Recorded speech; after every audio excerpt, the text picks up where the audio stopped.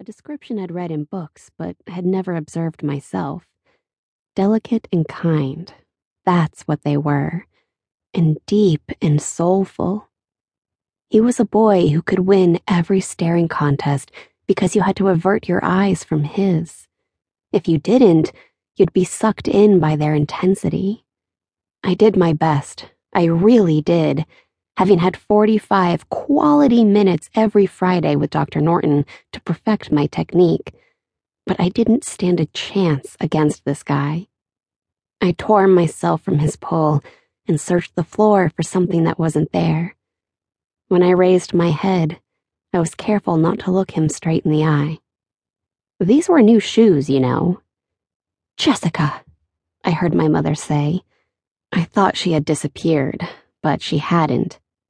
There she was, scooting down by my side with a paper towel, cleaning the mess off my shoes until they looked brand new again. He said, "I told you I'm sorry. How many times do I have to apologize?" "You can say it like you mean it," I answered, unimpressed with his lack of remorse. "Jessica," my mother snapped again. "Leave the boy alone. He said he was sorry." "It's all right, Mrs. Parker," my mother answered, annoying me again with her kindness. "I can handle your daughter, Mrs. Parker. I have a little sister myself. She's about your age. 11? 12? I turned to him, catching the sarcasm of his tone, even if my mother hadn't. "I'm 15, for your information, almost 16, and at least I can hold my lunch instead of losing it on public floors." "Jessica Parker," my mother yelled, furious. I think at this point she grabbed me by the hair and dragged me down the hospital corridor, while Jonas stared at us as though we were some ridiculous circus act. I caught a glimpse of his bleak expression when we turned the corner. It occurred to me that maybe, just maybe, I had been a complete idiot. I took my punishment like the mature adult that I was.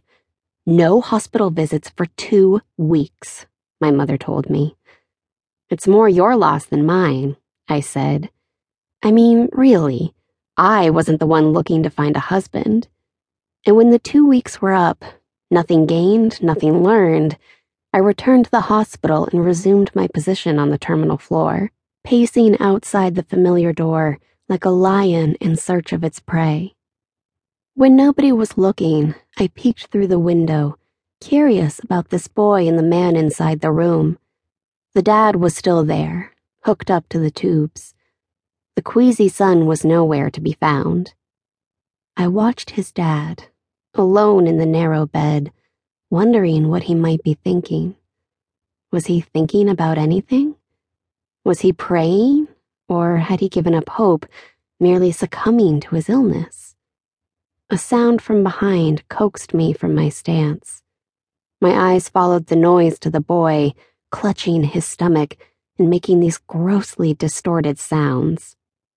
I was amazed that a person could be such a complete moron. I said to him, "It's quite astonishing how you ever grew to be so tall when your brain is evidently stunted." "And which part of my brain might that be, Miss Know-it-all?" "What, you think I don't know about the pituitary gland?" Kudos to Jessica Parker. She knows about the endocrine system. What else do they teach you in the 7th grade? You mean almost 11th, and they actually just taught us about the beauty and drama of the living world in biology, and I'm wondering where your vile bodily secretions fit into the scheme of things. "For such a pretty girl," he said, "you have a lot of ugly things to say." I ignored the compliment, sort of. This is what we girls do. We file them away for future reference, and when we're alone, we take them out and repeat them over and over in our minds. I guess I've witnessed a lot of ugly things in my life, namely the most recent nasty thing that was left on my shoe.